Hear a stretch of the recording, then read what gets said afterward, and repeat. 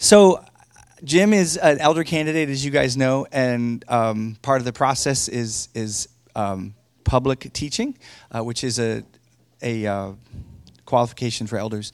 So Jim's going to be preaching this morning, but it's just such a gift because of who Jim is and his love for God's word. Hey, boys, I need you both to sit down because being able to manage your household is also an elder qualification. So, hey, Matthew and John, would you guys take a seat over there, right over there? Not here. Matthew, you can follow John over there. My wife's in CM, so thanks, Deb. So, but what I did want to just say is I've known Jim for several years now, and he is an amazing brother in Christ who loves God's word. And the one thing I just want to say ahead of time, I think it'll become clear as Jim preaches. Once again, we did not plan the timing of this message, but I hope that you'll hear through this message and what Jim is going to preach that there is such a love letter from the Lord to us for such a time as this and everything that's been going on in the last few weeks in Jim's word to us this morning. I just feel like I don't want us to miss the fact that God is saying, I am here in your midst, and I care about you, church. God loves this little church, and he keeps showing up in obvious ways and special ways. And I just want you to take that to heart. So this is another moment of that, I believe, not to put too much on Jim's shoulders, but I think it's the Lord, our husband, Redeemer, who's just continuing to be faithful to love us at Living Hope. So come on up, Jim, and welcome Jim as he comes to preach God's word. Yay.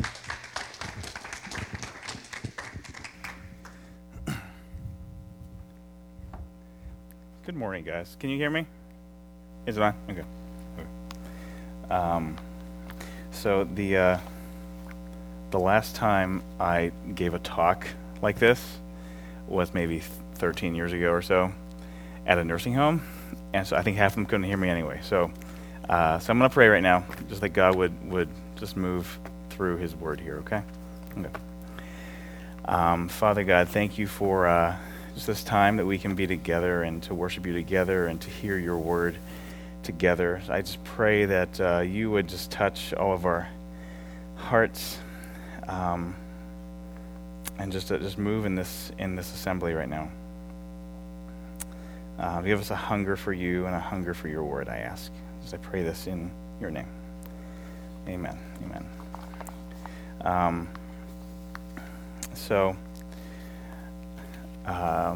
Let's up here. Okay.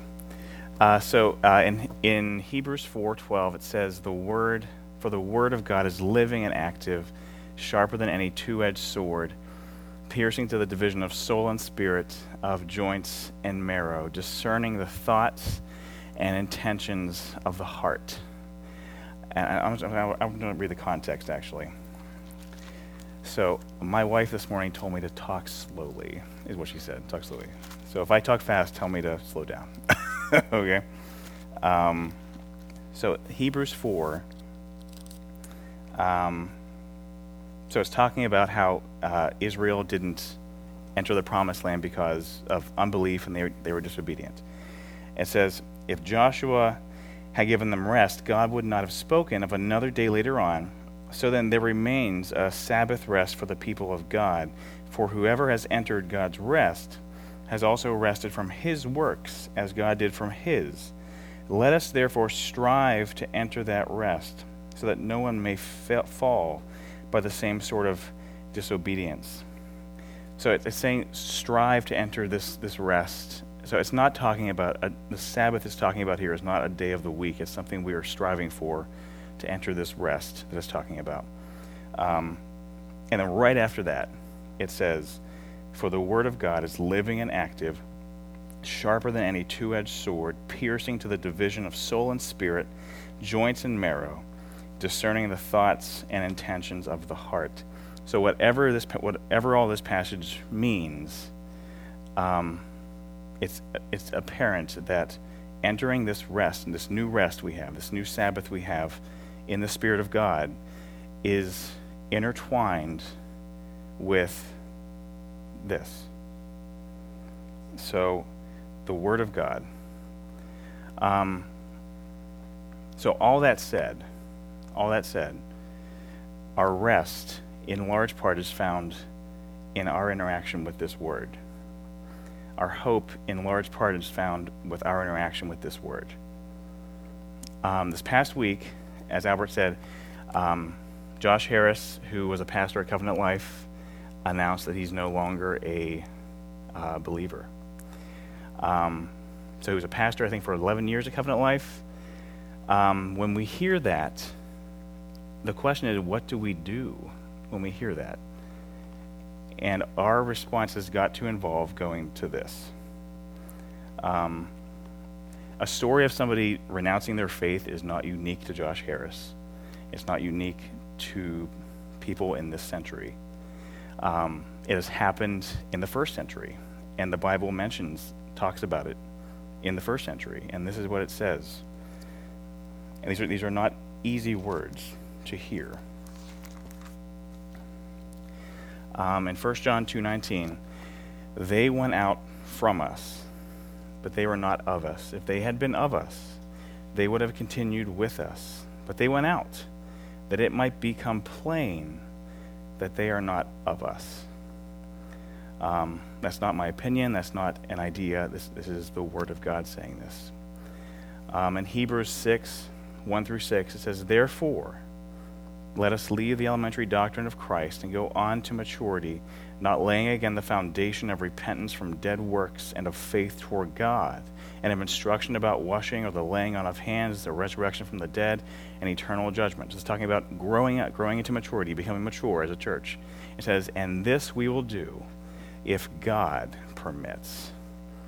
For it is impossible in the case of those who have once been enlightened and tasted the heavenly gift and shared in the Holy Spirit and tasted the goodness of the Word of God and the powers of the age to come." That's Josh Harris.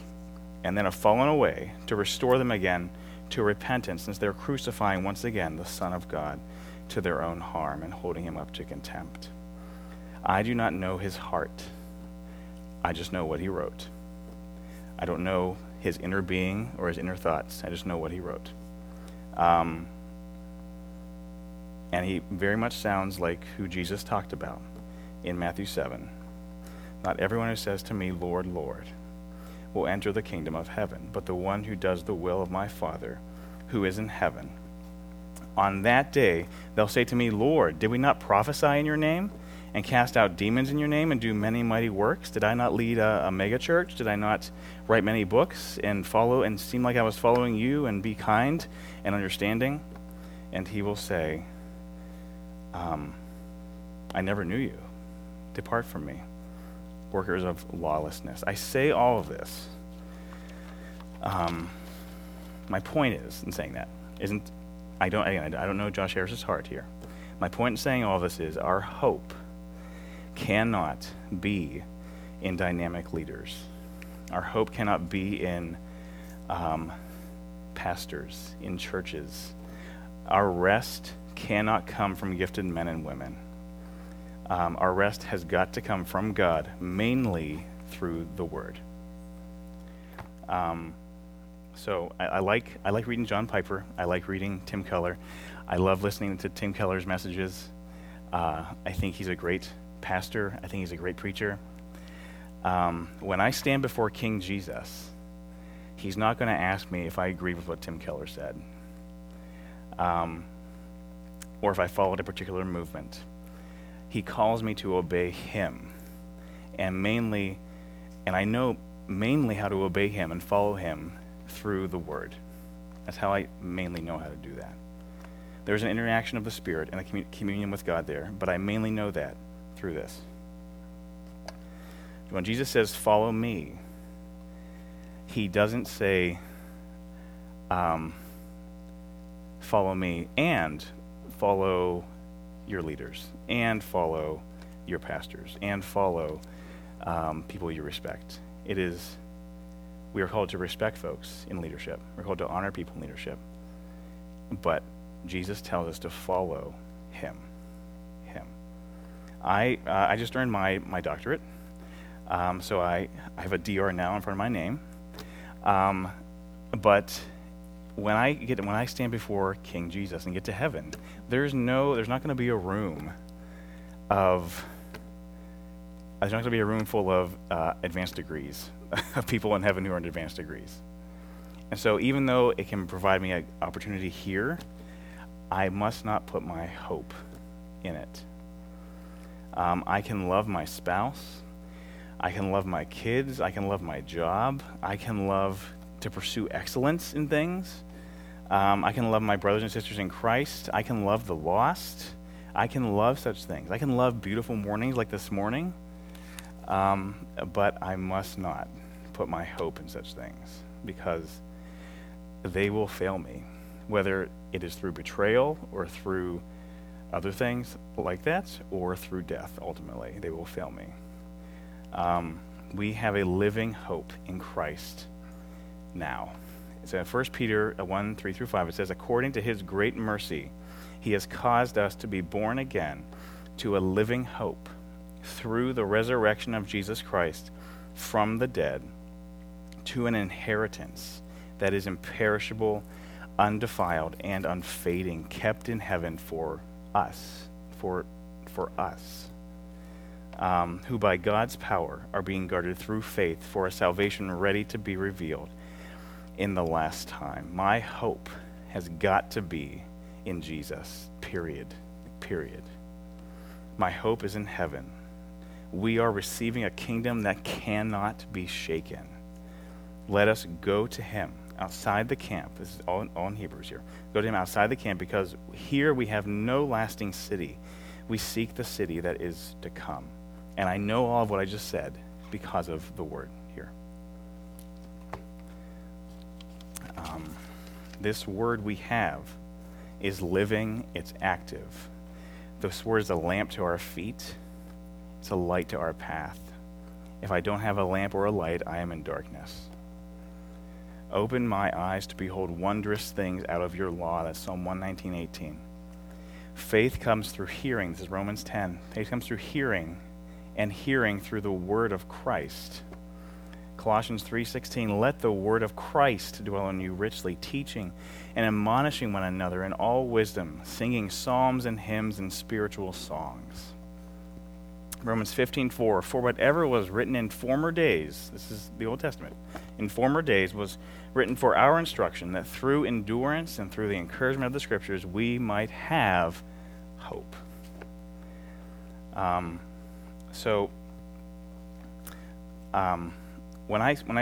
When Albert asked me to do this, I first thought of talking about Hebrews 11, because I find it so amazing that everyone mentioned Hebrews 11 is so normal, like they're just normal people.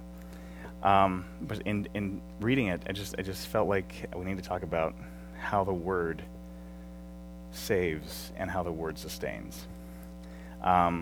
So I'm going to talk about those two things here: the word saves and the word sustains us.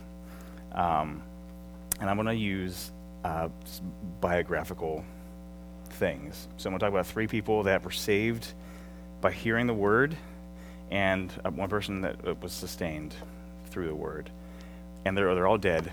And I think it's nice to talk about people that are dead because their story is done. So unlike Josh Harris, whose story is still moving, their story is done. You can look back on it and see a fuller picture of God's sovereignty there. So 3 people I want to talk about. The first one is St. Augustine. So St. Augustine was he lived in I think the 300-400s AD. He was he's North African, and he was, by all means we would call today, addicted to sex, is what he was addicted to. And he was absolutely caught up in wanting pleasure and wanting to just fulfill his desires. He became so discouraged and so depressed throughout life because of that. It would not satisfy. He would later, after he was saved, say his heart was restless until it rested in him. But he was saved. He sat under a tree one day, and he heard a boy singing just the words, "Come and hear, come and hear, come and hear."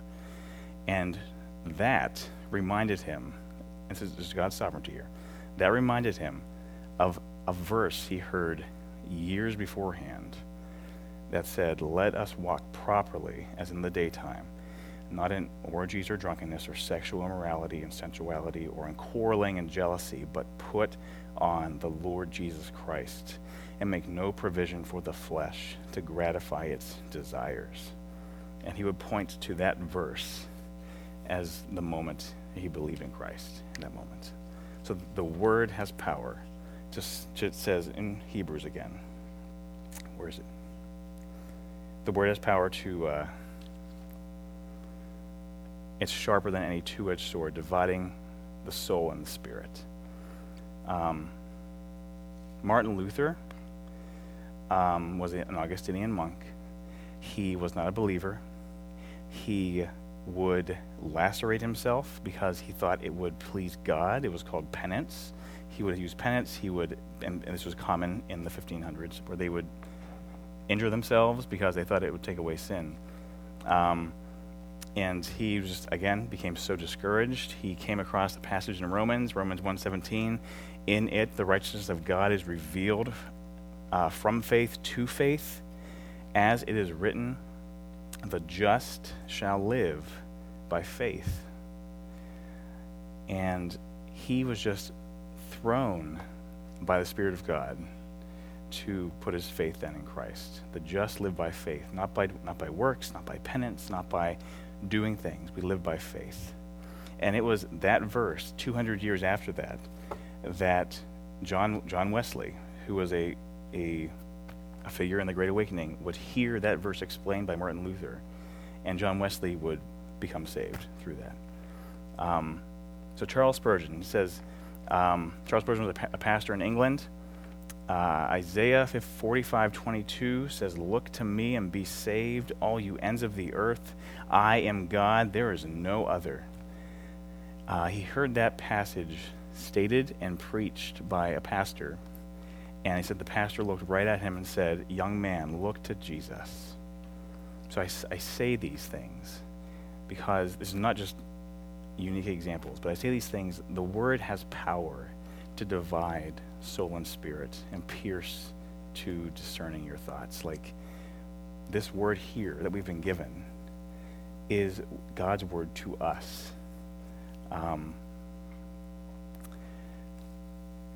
So the word sustains. Again, little one biographical thing and then an explanation here. So to sustain means to keep, to hold, to have, to grasp, to sustain. God uses that. It says in, hold on a second, turn here. In 1 Corinthians 1,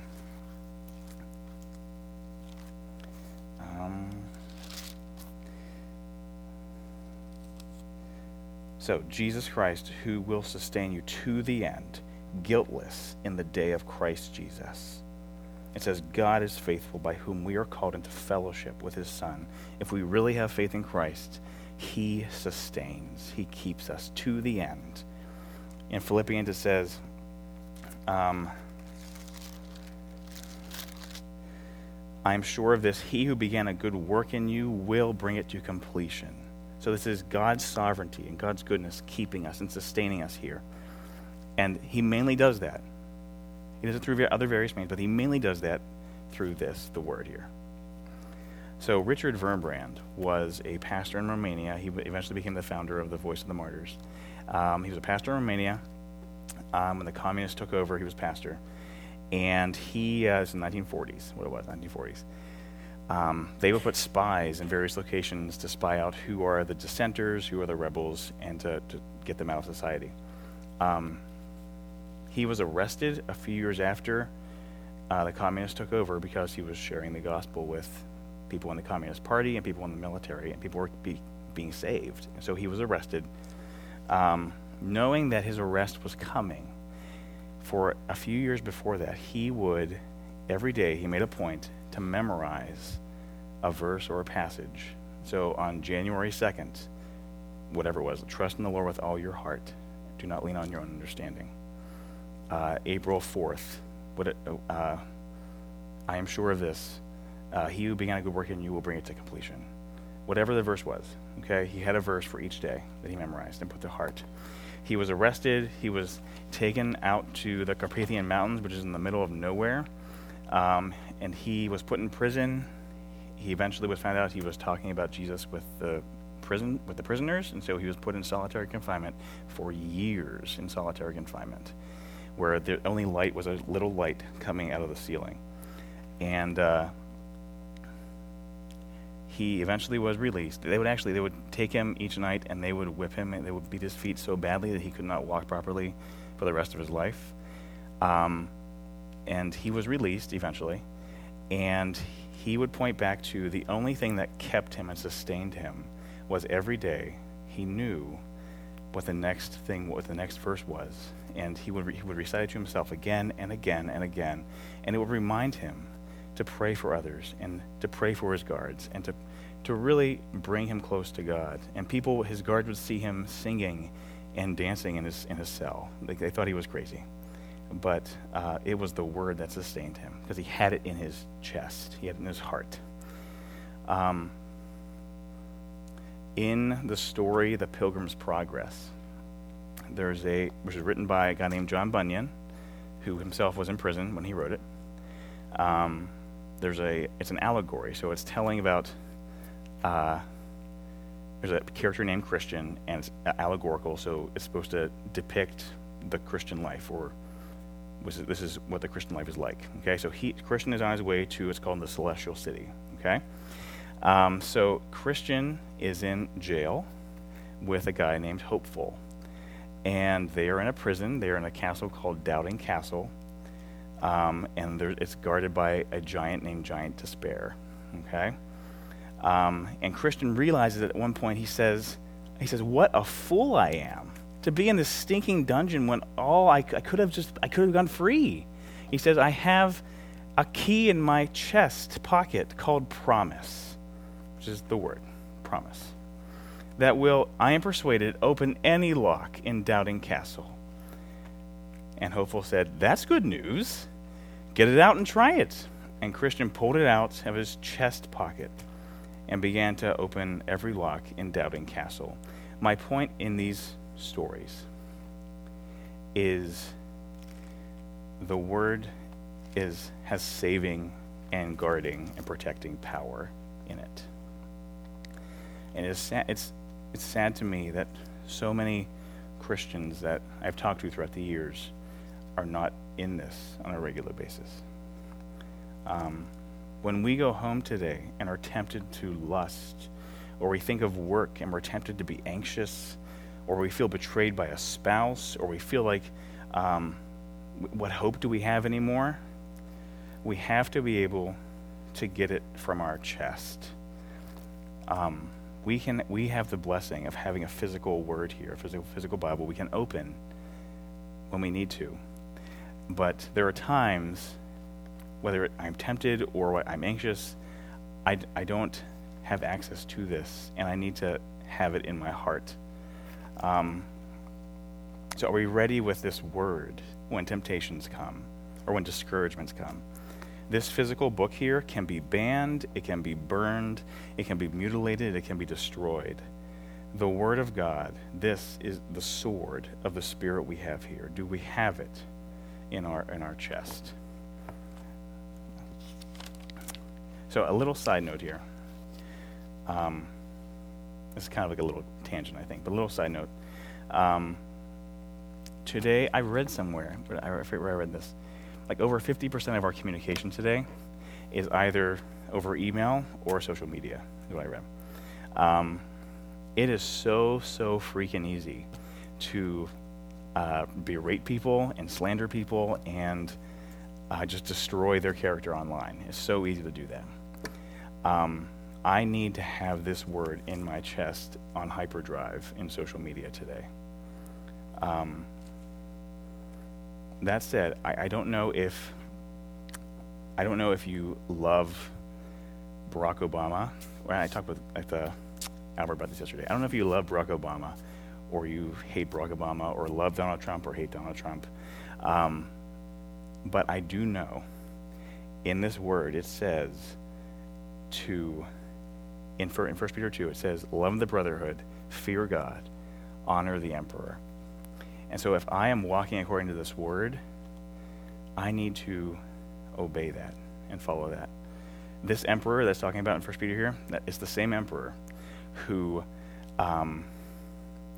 purposely set the city of Rome on fire and sat in his little palace playing his violin while it burned down, and later would point the finger and blame Christians, which initiated the first Roman persecution of Christians.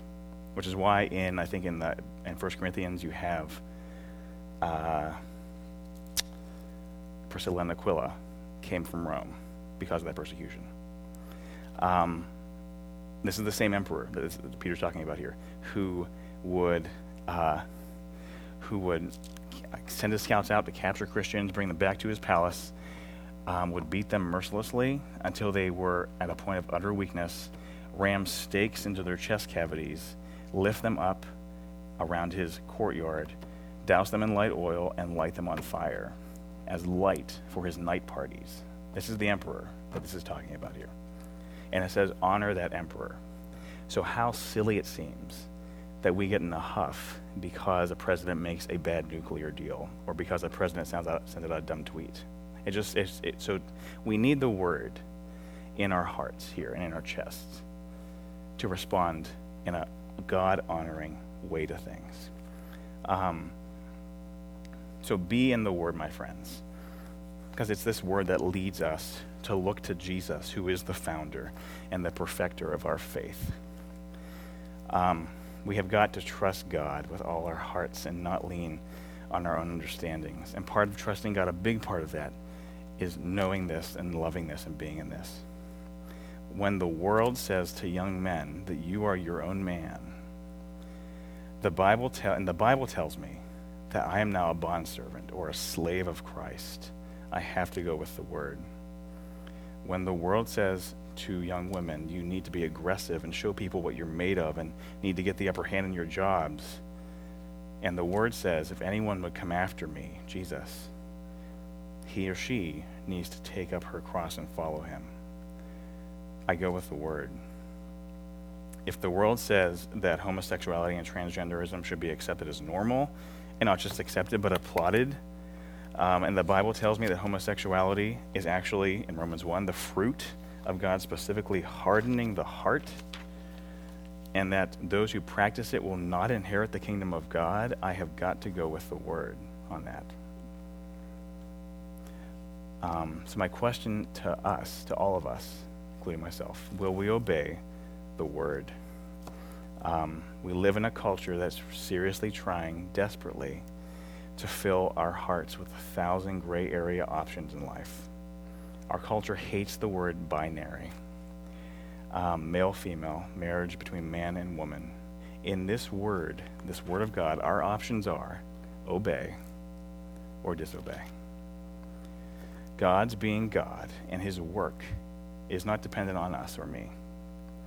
But he does tell us of the importance of his word, and we need to follow him. And it's my prayer that we would follow him outside the camp through his word here.